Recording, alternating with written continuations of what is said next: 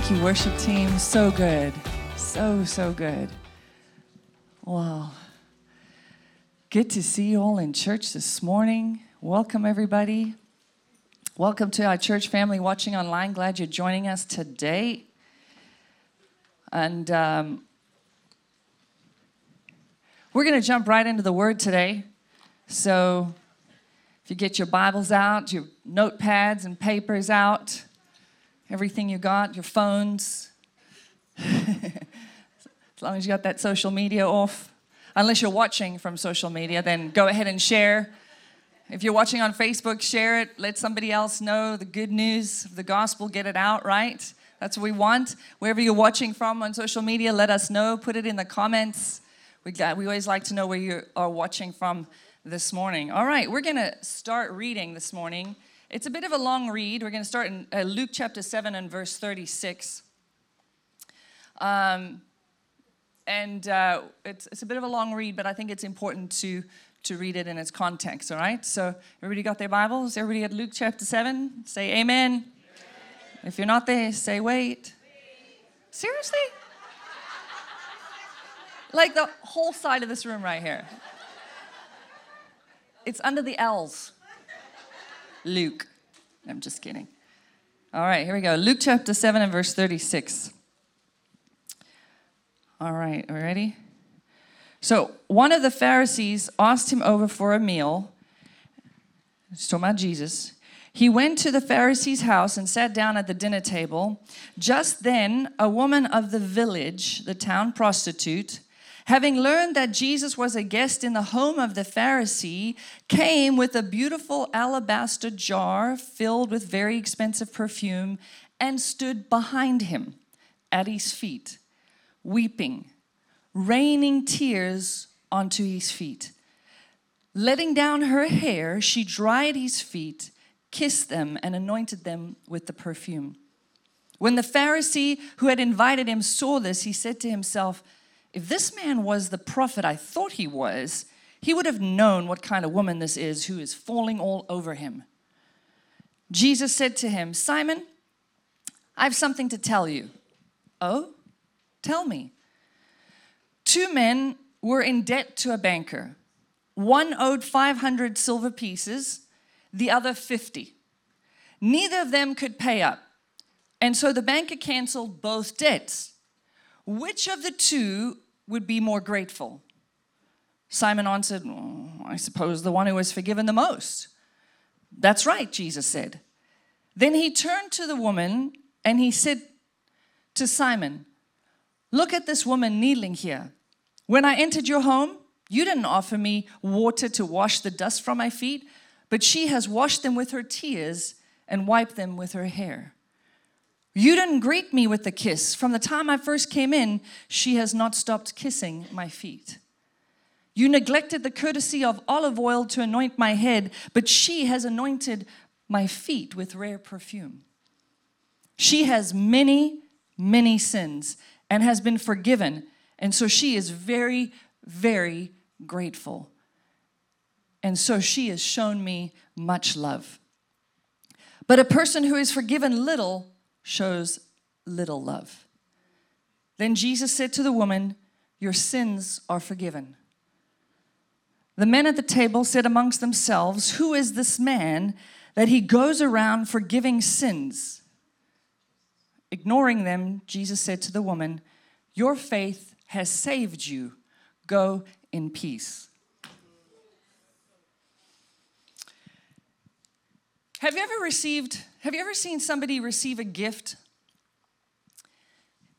and it's something they really wanted, and when they get the gift, they are so excited and they are so overwhelmed that their gratitude for their gift and the way they're thanking the person gets a little out of control?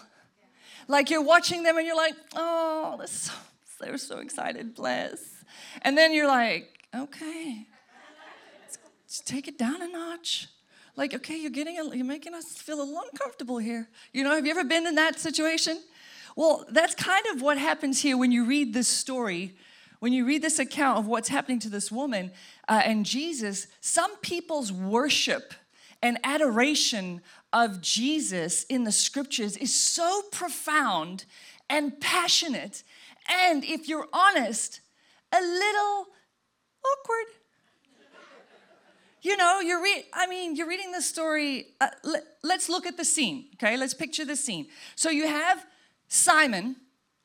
He's a Pharisee, which means he was a religious leader of the time. He's hosting a dinner party for the up-and-coming Messiah, or the next great prophet, or a fake. He had yet to determine which. And they're all lounging. Picture the scene. They would have been sort of lounging around. They lounged in those days at a table, lounging. And in walks a woman of the night. Okay? You've organized this dinner party. The food is cooking. It smells good. The candles are lit. Everything is out. People are dressed nicely. And in walks a woman not dressed to the nines, but dressed to the night. Okay? And he's like, no, thank you. No, not here. No, please leave. He doesn't say it, but you know that's what's written all over the Pharisee's face, right? And then he's like, I don't know what on earth you're doing here, or why is this so-called prophet letting you touch him? See, because in those days, a Pharisee, the word Pharisee actually meant separate. They believed that if you were separate from sin, they assumed their holiness was as intact as long as they could keep themselves separate from sin or the sinner. So the fact that Jesus is letting this woman touch him, he's being defiled. Okay? So this is what's going on in Simon's head. So picture the scene. They're all sitting there. Simon's there. Jesus is here. And the scripture says that she is behind Jesus on the floor. She is now crying. Jesus is not even looking at her. She is crying so hard that the tears are washing his dirty feet. But she didn't think about bringing a towel because she didn't quite see this happening quite like this. So she does the unthinkable in those days, and she lets down her hair. The hair was your crown. It was your glory. She lets down her hair, and she begins to wash and wipe his feet that she's crying. She's wiping it with her hair, and at the same time kissing his feet, and then pouring this expensive oil all over his feet. Simon's over here like, is nobody going to talk about this? Like, he's not saying anything. Jesus is over here like, pass the hummus, please. You know, like, are we just not going to, are we not going to say anything about what's happening? But Jesus, knowing his thoughts, proves he's greater than a prophet. Yes, Jesus knows your thoughts. Jesus knows his thoughts. So he answers him with a story, and he extracts a principle from the story. And of course, the principle is forgiven much, loves much. We'll try it again. Forgiven much, loves much. If you're watching online, give me a heart emoji or something for that. Loves much. So now watch what happens. Watch Jesus' posture change. Watch his body language change as Simon's rejection of Jesus is revealed in contrast to this woman's worship. Remember, Jesus is not looking at her. Now watch his body language change. He turns to the woman and continues to talk to Simon. His body language is explaining, I have rejected you, Simon. I am accepting her. He's still rejecting him out the corner of his mouth. He's saying to them, you weren't loving. You didn't adore me. You weren't there to honor me. You did not respect me. I, by my body language, am accepting her. See, Simon doesn't think he's a sinner. We know this because he calls her one. Simon was inclined to believe that there are certain sins that are greater than others. No different than today. Well, I'm not that much of a sinner. I mean, I know I lied to my boss to get out of work, but not like Molly, who's sleeping with her boyfriend. Don't worry, there's no Mollys in the church. I checked. And if you're new today and your name's Molly, I'm sorry. I didn't know. But we tend to say, well, I wasn't that bad. I didn't do drugs or sleep around, so I didn't need that much forgiveness. I was easier to save. I needed less grace. But see, no sin can stand in God's presence. No sin. So one small white lie, one indiscretion, one lustful thought, one spiteful thought would have needed Jesus' excruciating death. So I would venture to say that we've all killed him many times over. Each and every one of us have many reasons to be grateful and to show Jesus the adoration that he deserves. And in Simon's case, he thought sexual sin was unforgivable, yet pride was okay. He says, she's the greater sinner. But Jesus says, she's the greater lover.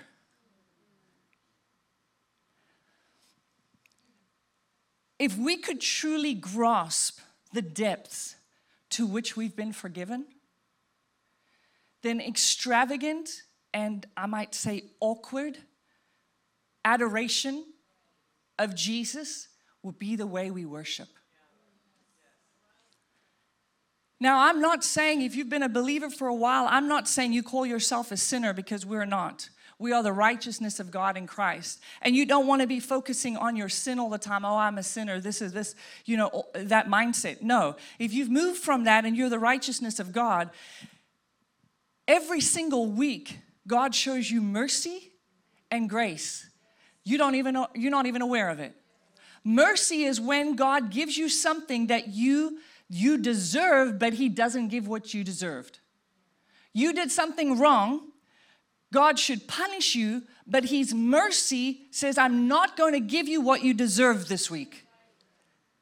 Grace is getting something that you didn't earn that he gives you. Something good, something favorable that happens that you're like, how did this even happen? It's God's grace. Every single week, God's grace and his mercy is extended to you. So every Sunday you come into corporate worship, you have something to be grateful for, to adore your King for, to be extravagant about, because of his grace and his mercy that he showed you that week. And maybe you're like, man, I had the worst week possible. Everything that could possibly go wrong went wrong. But today, I'm looking at you, and as far as I can tell, you have breath in your lungs, which means you have a reason to worship him. Because just because you saw a week that went bad, you don't know what else he saved you from. And you don't know what he's using that for that's going to benefit you next week. We're so live in the moment that if you could step outside of it and say, God, you're so great. You're so amazing. You're so full of, I just adore you. I'm just so happy to be in your presence, God. I love you, Jesus. Thank you, God. Thank you for your mercy and your grace that you showed me this week. Thank you that you're working all things out for my good. See, it says all good and perfect gift comes down from the Father. But sometimes we think perfect means it feels good.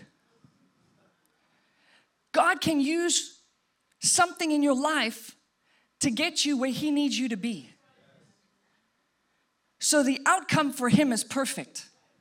For him, it's perfect. For you, you're like, this is pain right now. I don't know what's happening. I don't like this situation. I'm going through, it's stretching, it's hurting, it's not. And God's like, and you're like, God, take this away. And he's like, why? Put it there. So you can get where I need you to go. So we all have so much reason to extravagantly and awkwardly worship and adore our King.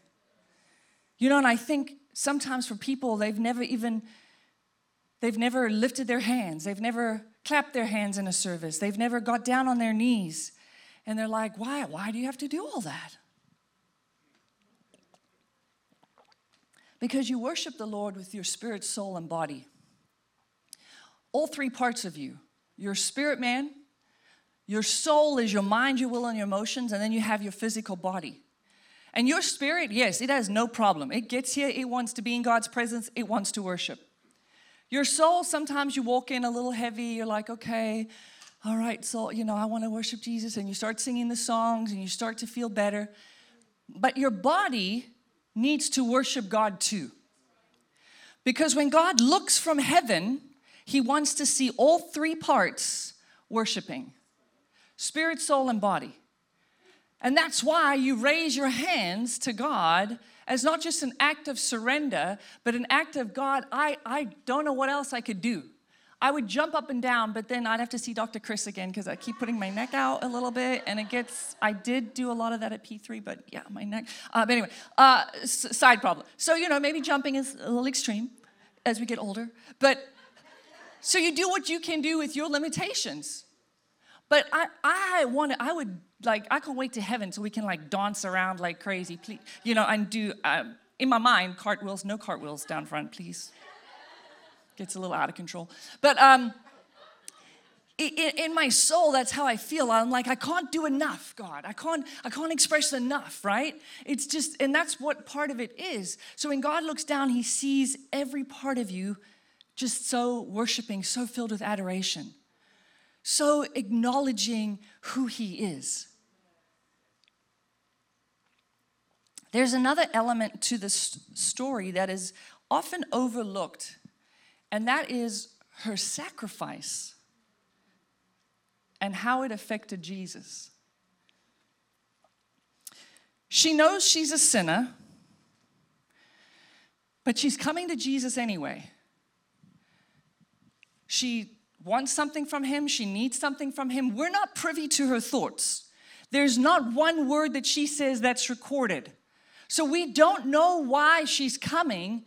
All we know is that she didn't come empty-handed.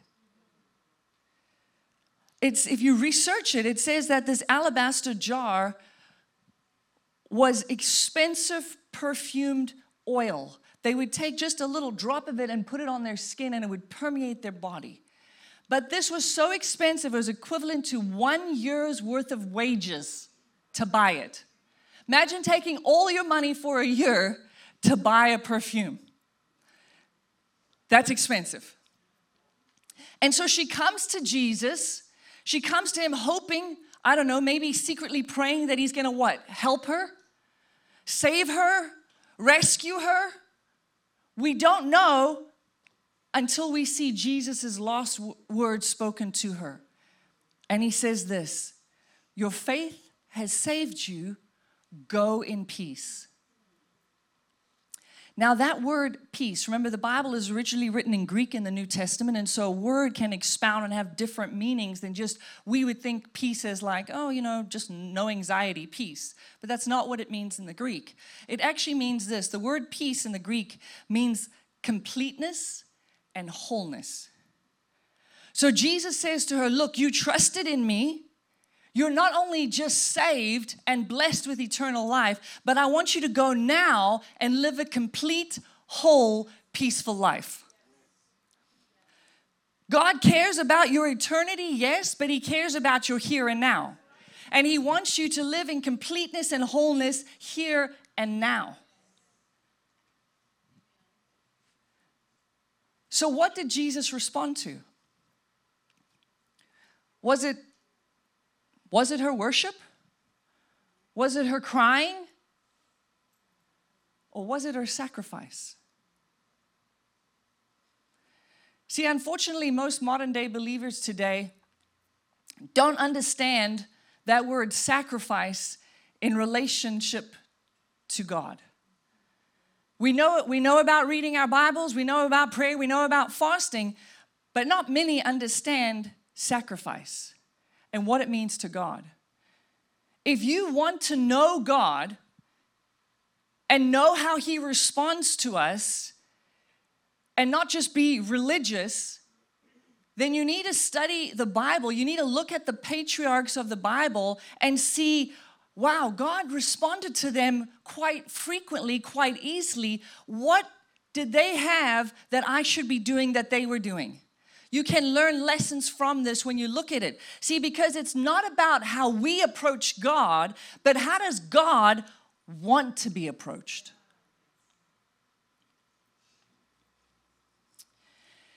Faith is the foundation to everything. So hear me now. Faith is our foundation. You can't even approach God without faith. Faith pleases God. We get that. Faith is literally the foundation that you're going to stand on for your time with the Lord.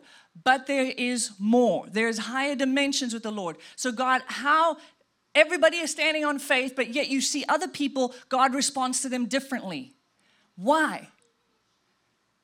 Well, when you look all through Scripture, there is something that almost provokes God, if I can use that word, to answer.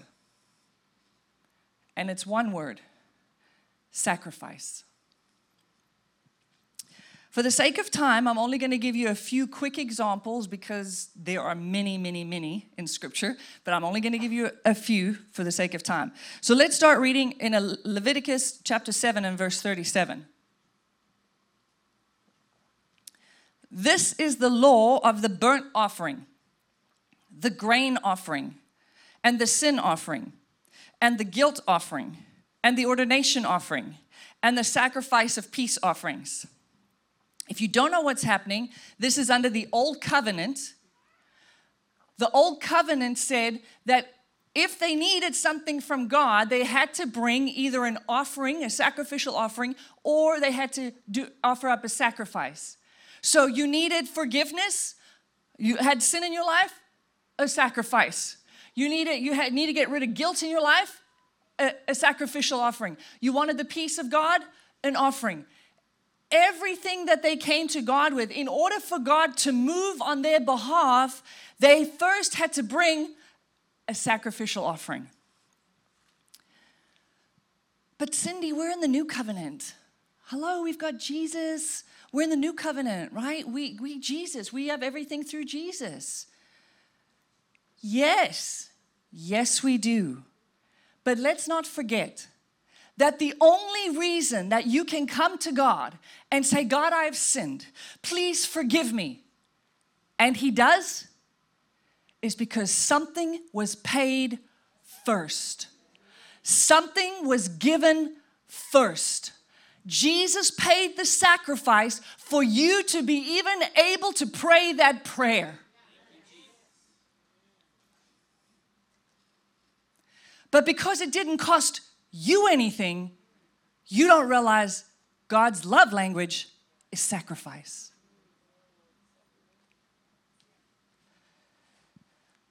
I mean, look at the way Jesus died.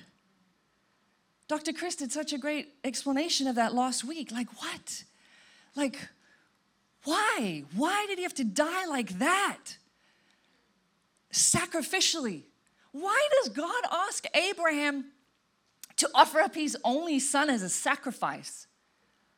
Look, we can look back and see, the atonement, we get all that. The covenants, we understand all of that. But why like that?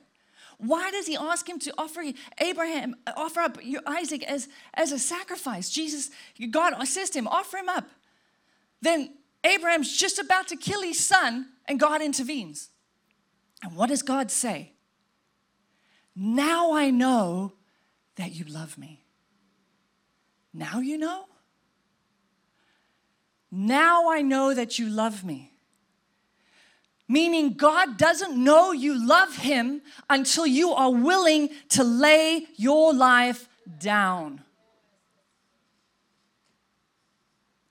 See, Jesus said there's no greater love than to lay your life down. What does it say? For another. And Jesus laid His life down for us. So God gave the biggest sacrifice there was. God gave his all. He gave his best. That's why the greatest sign of love to God is not prayer. It's not fasting.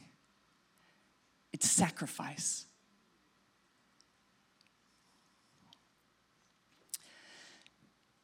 Something that doesn't cost you something, God will never be moved by it. Many of you are coming to God with hundreds of prayer requests all the time. God this, I need this, move here, move this, do this. And God wants to. He's a good daddy. You shouldn't even have to ask him for your daily bread, because that's part of being a kid. Which parent goes to their dad and goes, please, can you please buy some bread today? They're like, Dad, there's no bread in the cupboard. What's happening? Right? Yeah, you come to God begging him for your daily needs. Why? That's an expectation. You just come with thankfulness. God, thank you for meeting that. But many of you have so many prayer requests in every single thing, yet there's nothing from your side to God to say, God, here's my sacrifice to you to show you how much I love you. 2 Samuel 24 verse 22, this scripture always gets me. This is King David. I'm not going to give you the whole backstory of what's happening at the time, but he needs to make an offering, a sacrificial burnt offering to the Lord. And so he finds this farmer, let's call him a farmer, who owns a bunch of land and has everything he needs and the cattle and everything. And so he goes up to him and he's like, listen, I need to make an offering to God. I need to do it. And the farmer is like, listen, take whatever you want. Have my land, have the cattle, have whatever you need. I give it to you so that you can offer it to God. Listen to David's response. David is the king. But the king replied to Araunah, no, I insist on buying it, for I will not present burnt offerings to the Lord my God that have cost me nothing. So David paid him 50 pieces of silver. When we talk about sacrificial offering, many people immediately go to finances. And yes, there's a reason why we lean to finances quickly, is because it's a big part of our lives. And there's many people that financially are living paycheck to paycheck and are consumed with the thought of money. You wake up wondering, am I going to have a sale today? Is the money going to come in? Am I going to pay this bill? So money is at the forefront of your thinking. Therefore, it has become very important in your life. Therefore, sacrificial giving for you would be your money. Many people are still just trying to fight with the tithe. They haven't even got to the place of sacrificial giving. Your tithe is not sacrificial giving. It belongs to God. You're just stealing. Did she just say that? Can we delete this recording? Take it down? I don't know. The tithe belongs to God. It's not even a question. All through Scripture, let's not even debate it. And if you're still needing to debate it, then, that just belongs to God. That's not even a question. Sacrificial giving is over and above. So yes, finances is sometimes the easiest way to show God,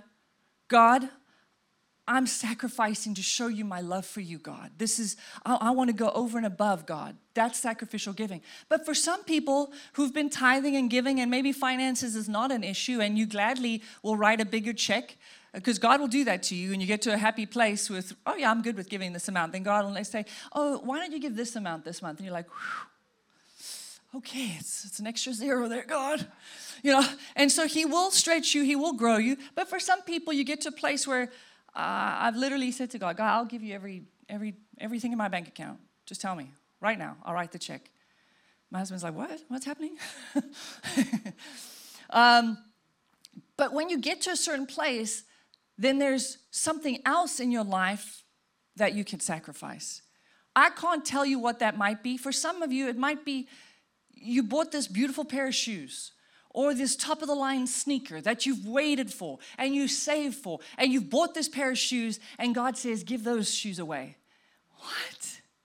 God, not those, right? And you're like, no. And God's like, give that. Because God wants to know, do you love him more than the shoes? You can't outgive God. Trust me. You're going to give him something, he's going to bless you with so much more. You're not going to be in lack. You're not even going to miss those shoes. Let me just tell you that. God always will outgive you. But you have to determine what is that sacrificial thing in your life that maybe you're holding on to. For some of you, it might not be shoes. Drea? No, I'm kidding.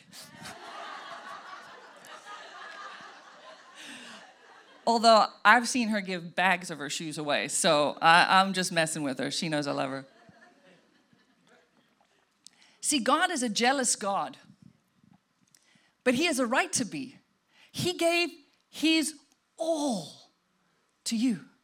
When he says, John 3:16, because I love the world, I'm going to give the most precious thing I have. I want to show the world that I truly love them. So what does he do? He sacrifices his son. So when you come to God and you say, God, I love you. But see, the devil likes to deceive people when it comes to finances. When we say, oh, sow a seed, oh, what? Are you trying to buy a miracle from God? That's the demons talking to you, just so you know. What are they trying to do? Buy a miracle from God? You can't buy anything from God. He literally has streets of gold. Like, hello, he doesn't actually need your money. He's not like, oh, finally, got that extra 50 cents in my pocket. He's not concerned with that. He's concerned with your heart posture. See, when the widow came and she offered up a penny versus the rich men were technically giving more than the widow. But Jesus said she gave her all. It was a sacrificial giving of giving it all. That's what God looked at and that's what he saw. But the devil deceives people about money because he understands what the sacrifice means. He's been around from the beginning. He saw what God demanded from people, then asked of people, then what God gave. The devil understands what happens when you start sacrificially giving to show God how much you love him. God can't help it. He is provoked. He has to show up in such a way that overshadows you, that blesses you, that loves you. He can't help it. So the devil wants to get in the way and stop it. Look with your spiritual eyes. Stop being carnally minded and looking so at like holding on to all you got to that dollar bill. Realize the demons that are talking to you in your ear that are keeping you from what God's got for you. In the New Testament, there's a man named Cornelius. He was a Gentile. So after Jesus died, everybody thought Jesus just came for the Jews, okay? That's what they thought. He was a Gentile outside of the covenant, they thought. So Cornelius was praying and he was giving alms, it said, to the poor. He was a giver.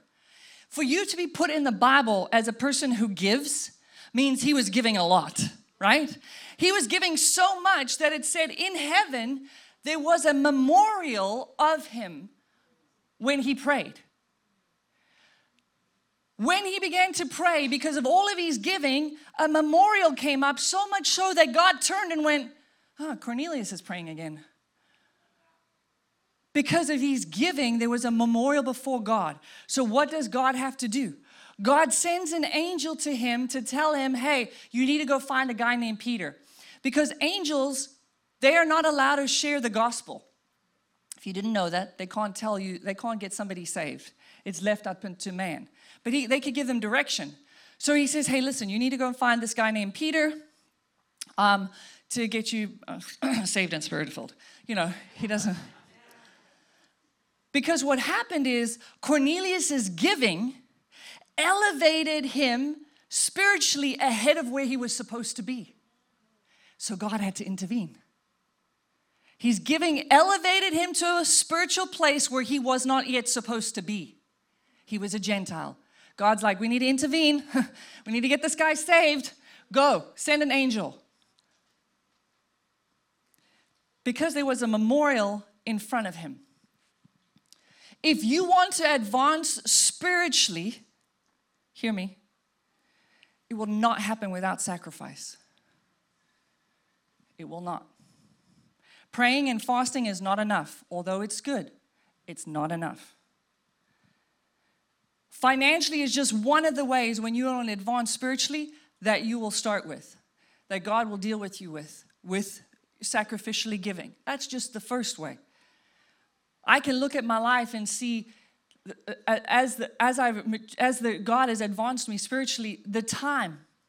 God is a jealous God and He wants time. I have to learn to prioritize, okay, time with my husband, time with my family, because God wants all my time. And so there's time that you will sacrifice to advance spiritually with God.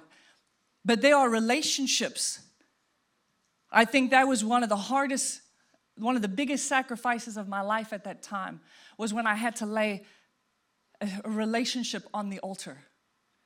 God never asked me for it, but when the moment was presented, do I choose the call of God on my life, or do I choose this relationship? I chose the call of God. And I laid that relationship on the altar. As painful as it was, as it ripped my heart out, I laid it on the altar. Friends don't understand that kind of a sacrifice. And when you make that kind of a sacrifice, your family might not understand the sacrifice that you are making. But I'm not making it for anybody else. I'm making it for my Father. Because I choose Him. I choose His love. If you want to advance spiritually, there will come a time that the sacrifices will increase in different ways. And I can't tell you what your sacrifice is. You alone know. Because you alone know what you're holding on to so tight. And God says, are you willing to let that go for me? To show me how much you love me. And the irony in my life, I look back and now I'm so glad, I'm so relieved, I'm so beyond ecstatic that I chose God and not that. Like I said, it wasn't God. Most of the times it won't be God that comes to you, it'll be a circumstance. Because there'll be people in your life that will provoke you to choose or promote you to choose. See, it's not always hurtful. Sometimes the way it's going to come is you're going to get a sudden promotion, a promotion you've been waiting for. But you'll have to work every Sunday. You'll have to miss Bible college. You'll have to be away from the Lord. And God is watching. Who do you choose? This is your moment of sacrifice. Who do you think brings promotion? God. He can bring many, many more and many greater. But in that moment, who do you choose? Another way to explain sacrifice, I was thinking about it, and that is to say, to give your best. If you have 2 blankets, they both cost you the same amount of money. One's older, it's been washed a bunch, it's not all fluffy. The other one is newer, and it's so soft, and it's fluffy, and it's your absolute favorite. And somebody needs a blanket, and you want to give the old one. But to give your best means to give the one you love, the new one, the fluffy one, right? That's another way to say, I'm giving my best, God. I'm sacrificially giving, I'm giving my best. So when you come to God with your prayer requests, when you come in prayer to God saying, I love you, God, what does He see in heaven when you pray? Is there a memorial that comes up, a sweet smelling aroma that He goes, oh, Cheryl must be praying. Oh, Josh must be praying again. He recognizes your prayer by the memorial in heaven. Because prayer is more than words.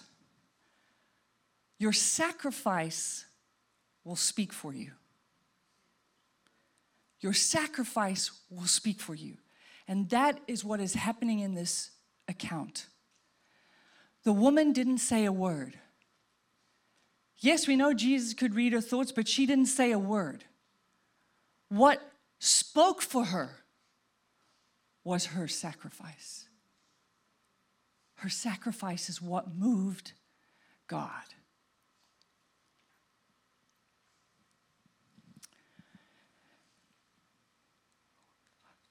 I want you to prepare your offering this morning. And I want you to approach it with a different heart. When we prepare our offering, it's not something cavalier that we pick a few bucks and throw it in. I hope you understand now what it means when I say, prepare your best for God. Give your best. We'll put up the 3 ways to give for me, if we could. For those giving online, you can give via text. You can give online through the site, through cash or card. We'll have the ushers be ready. For some of you, it's going to be a sacrificial offering. Maybe you've never actually given to God this way before. But if you love God, then this word would have pierced your heart. God always gives everybody an opportunity. When the revelation comes, He then watches to see, what are you going to do with what I've given you? Because don't expect more revelation in your life until you do what He last told you to do. So let that revelation speak to the Holy Spirit. You decide. The Bible says, give cheerfully. Cindy, how can I give cheerfully and it be a sacrifice? Because you know God, you can never outgive God. And He is your source, and He's going to take care of you. But it's between you and Him. I'm going to invite the worship team up, because once we do this, we're going to have a little time of worship. Because what you've done right now is you've prepared your heart to come into God's presence in a new way. Because as you've prepared your sacrifice, you've laid your sacrifice on the altar. Now when you come into His presence, we're coming in to adore Him and worship Him. We're not coming to ask for anything, because your sacrifice speaks louder than your words. God knows what you have need of. He knows what the enemy stole from you this week. He knows what the enemy caused in your life this week. He knows where the enemy overstepped his line, and you feel, God, how could this have happened? What was I doing? What happened? God is aware, and He is taking care of you. And He is going to turn the situation around, and He will take care of you. Trust me, 1,000% God will take care of you. Let your sacrifice and your worship and your adoration go up to God like a sweet-smelling aroma. And allow the King of Kings to intervene in your life as He sees fit. We'll have the lights down. We're going to pray, and then we'll receive it. Father God, I thank You. I thank You, Father, for today, Lord. I thank You for the word, Lord. Father, we love You. Today, God, we honor You. We worship You, God, and we sacrificially give, God, our best to You today. God, not because we want anything, but because we want to show You how much we love You, that we are willing to lay our lives down, God. Whatever You ask, God, whatever it is. God, I want all of You. You gave me all of You in Jesus. I give You all of me. Thank you, ushers. We'll go ahead and receive the offering. As they receive the offering, once the basket comes down, I'm going to invite you. I'm going to invite you to get out of your comfort zone today. Maybe you've never raised your hands to the Lord. Maybe you've never sung out the worship songs before. Maybe you've never come down to the front and knelt at the altar on your knees before the Lord. I want you to do something today to show God, spirit, soul, and body, I love You. You're worthy of my adoration. You're worthy of my praise. You're a good, good God. And I'm going to show the world how much I love you. Go ahead and stand. We'll have the worship lights down, and thank you, worship team.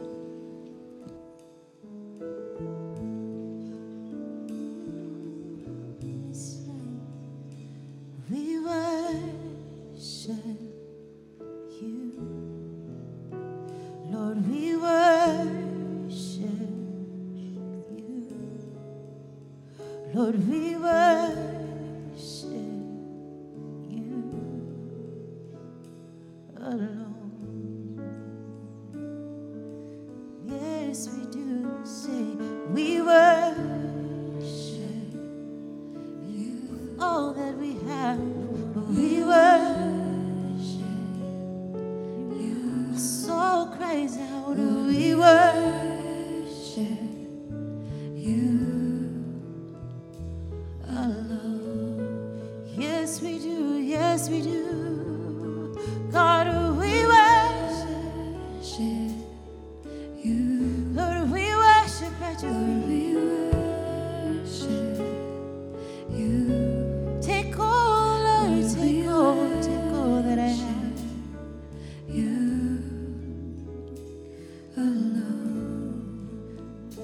We honor you, Lord. Lord, we honor you. Lord, we honor you. Yes, we honor you alone. There's no one else like you, Jesus. So we worship you. We lay down at your feet. We worship. We give our hearts as a sacrifice to thee. We worship. Every day, all day long, we sing your praise. Oh, we love you, Lord. Say, oh, we love you, Lord. Yes, we love you, Lord.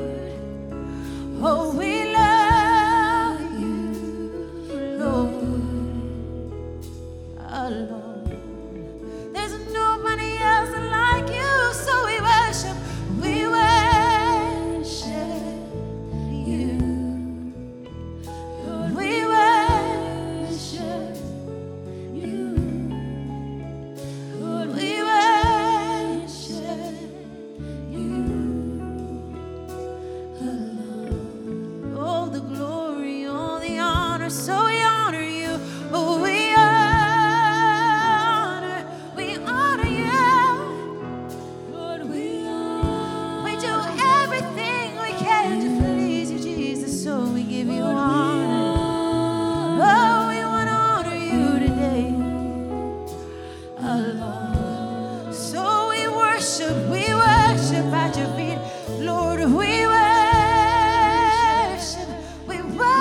you.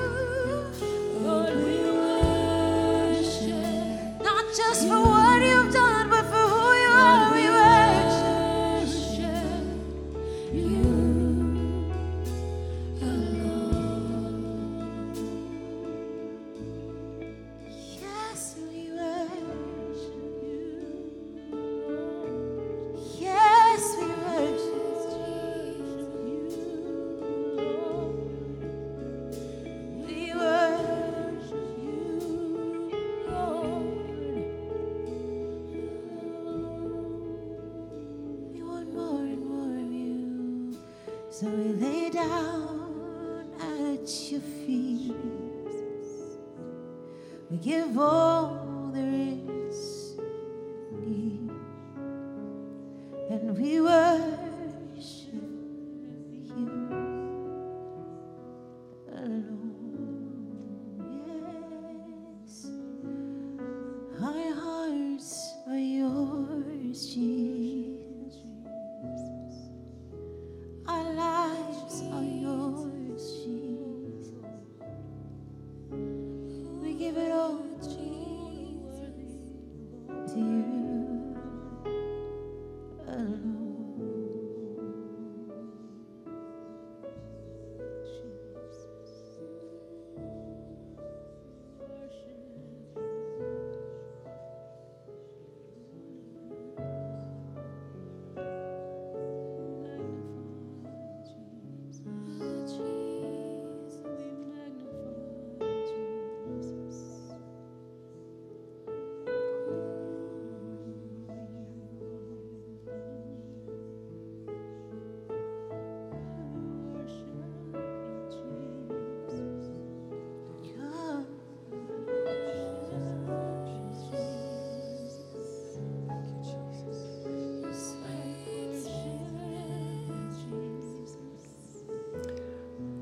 if you need to get right with the Lord, you just talk to God. Your heart is open. He's listening. If there's things in your life you need to repent of and say, God, I want to turn away from that. I don't want any more of that, God. I want all of you, Lord. And just get right with God. He's listening. He's here. He's here. He's listening.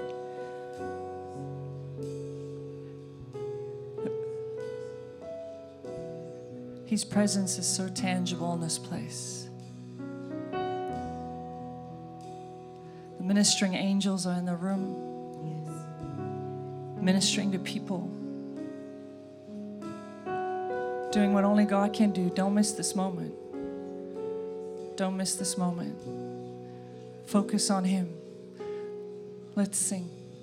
I worship you, Almighty God. There is none like you.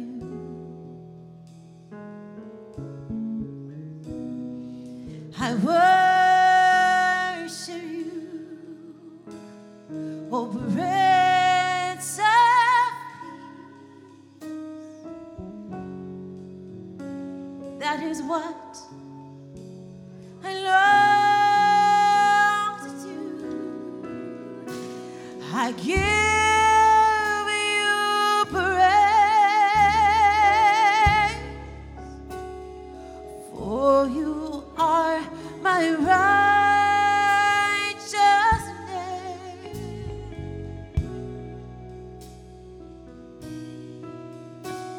I worship you, Almighty God. There is none like you. I worship you, Almighty God. There is none like you. See, I worship you. You're my Prince of Peace. Oh, yeah. That is all. It's all I ever want. It's all I long. It's all I long to do, God. Oh, I give you my praise, for you are my righteousness. Oh, I worship you, Almighty God. There is none like you. No, there's none like you, Jesus. There is none like you. No matter how far I go, I still can't see you. There is none like you. I keep searching and searching, and I still, there is none like you. No, no, no, no, there is none like you.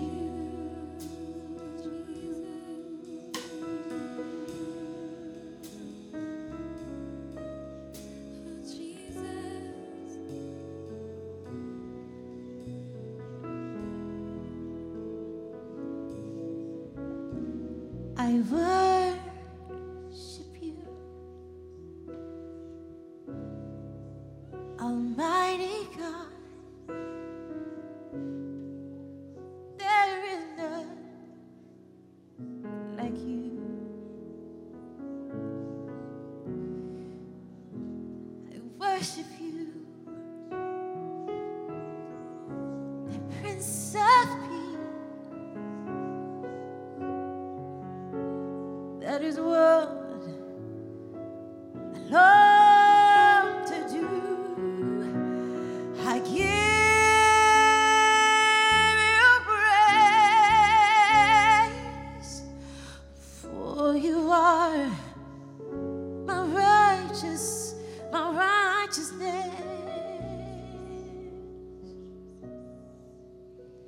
I worship you, Almighty God. There is none like you.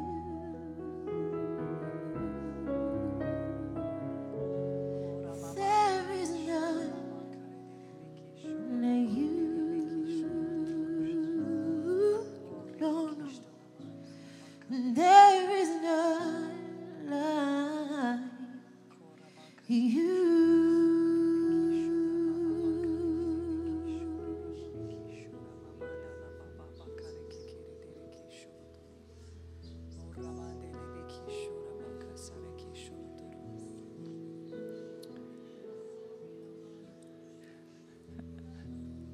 We're going to sing that one more time. If you have not been baptized into the Holy Spirit with the evidence of speaking in tongues, it's a spiritual thing that happens. After you get saved, you have the Holy Spirit.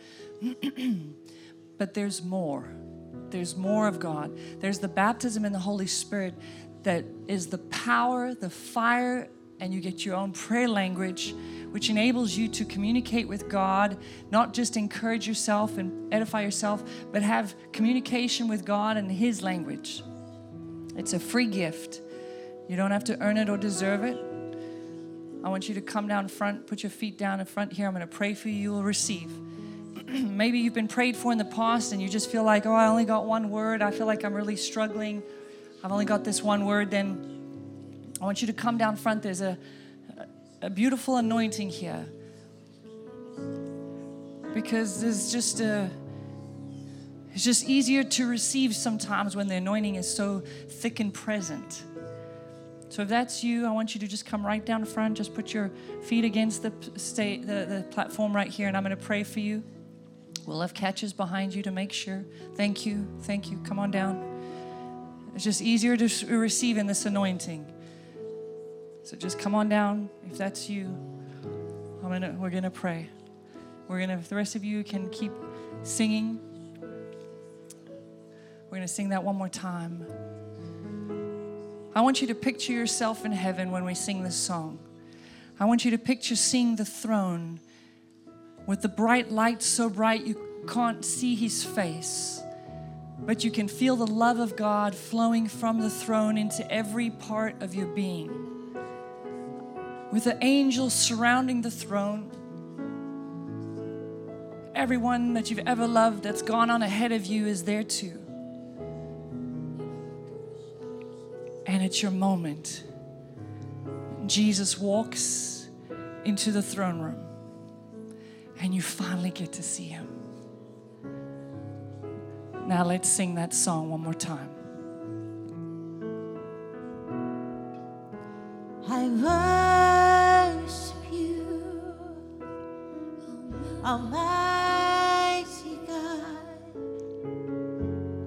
There is none like you. I worship you, O Prince of Peace. That is what I love to do. I give you praise, for you are my righteousness. I worship you, Almighty God. There is none like you. I worship you, Almighty God. There is none like you. There's none like you, Jesus. I worship you, oh my Prince of Peace. Yes, you are. That is what I love to do. I give you praise, for you are my righteousness.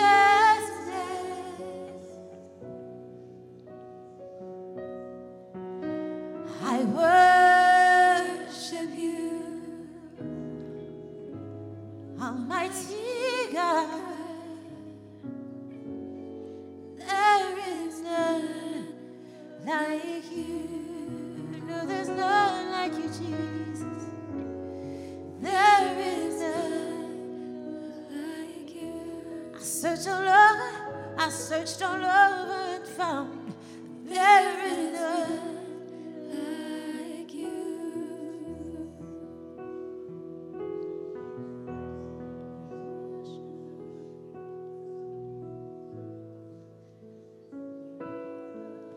Oh, Jesus. Oh, Jesus. Lord, we worship you. Nobody does it like you, Jesus. You alone are worthy. So why would I worship anybody else? No, no. You alone we worship you. Oh, Lord, we worship you. Lord, we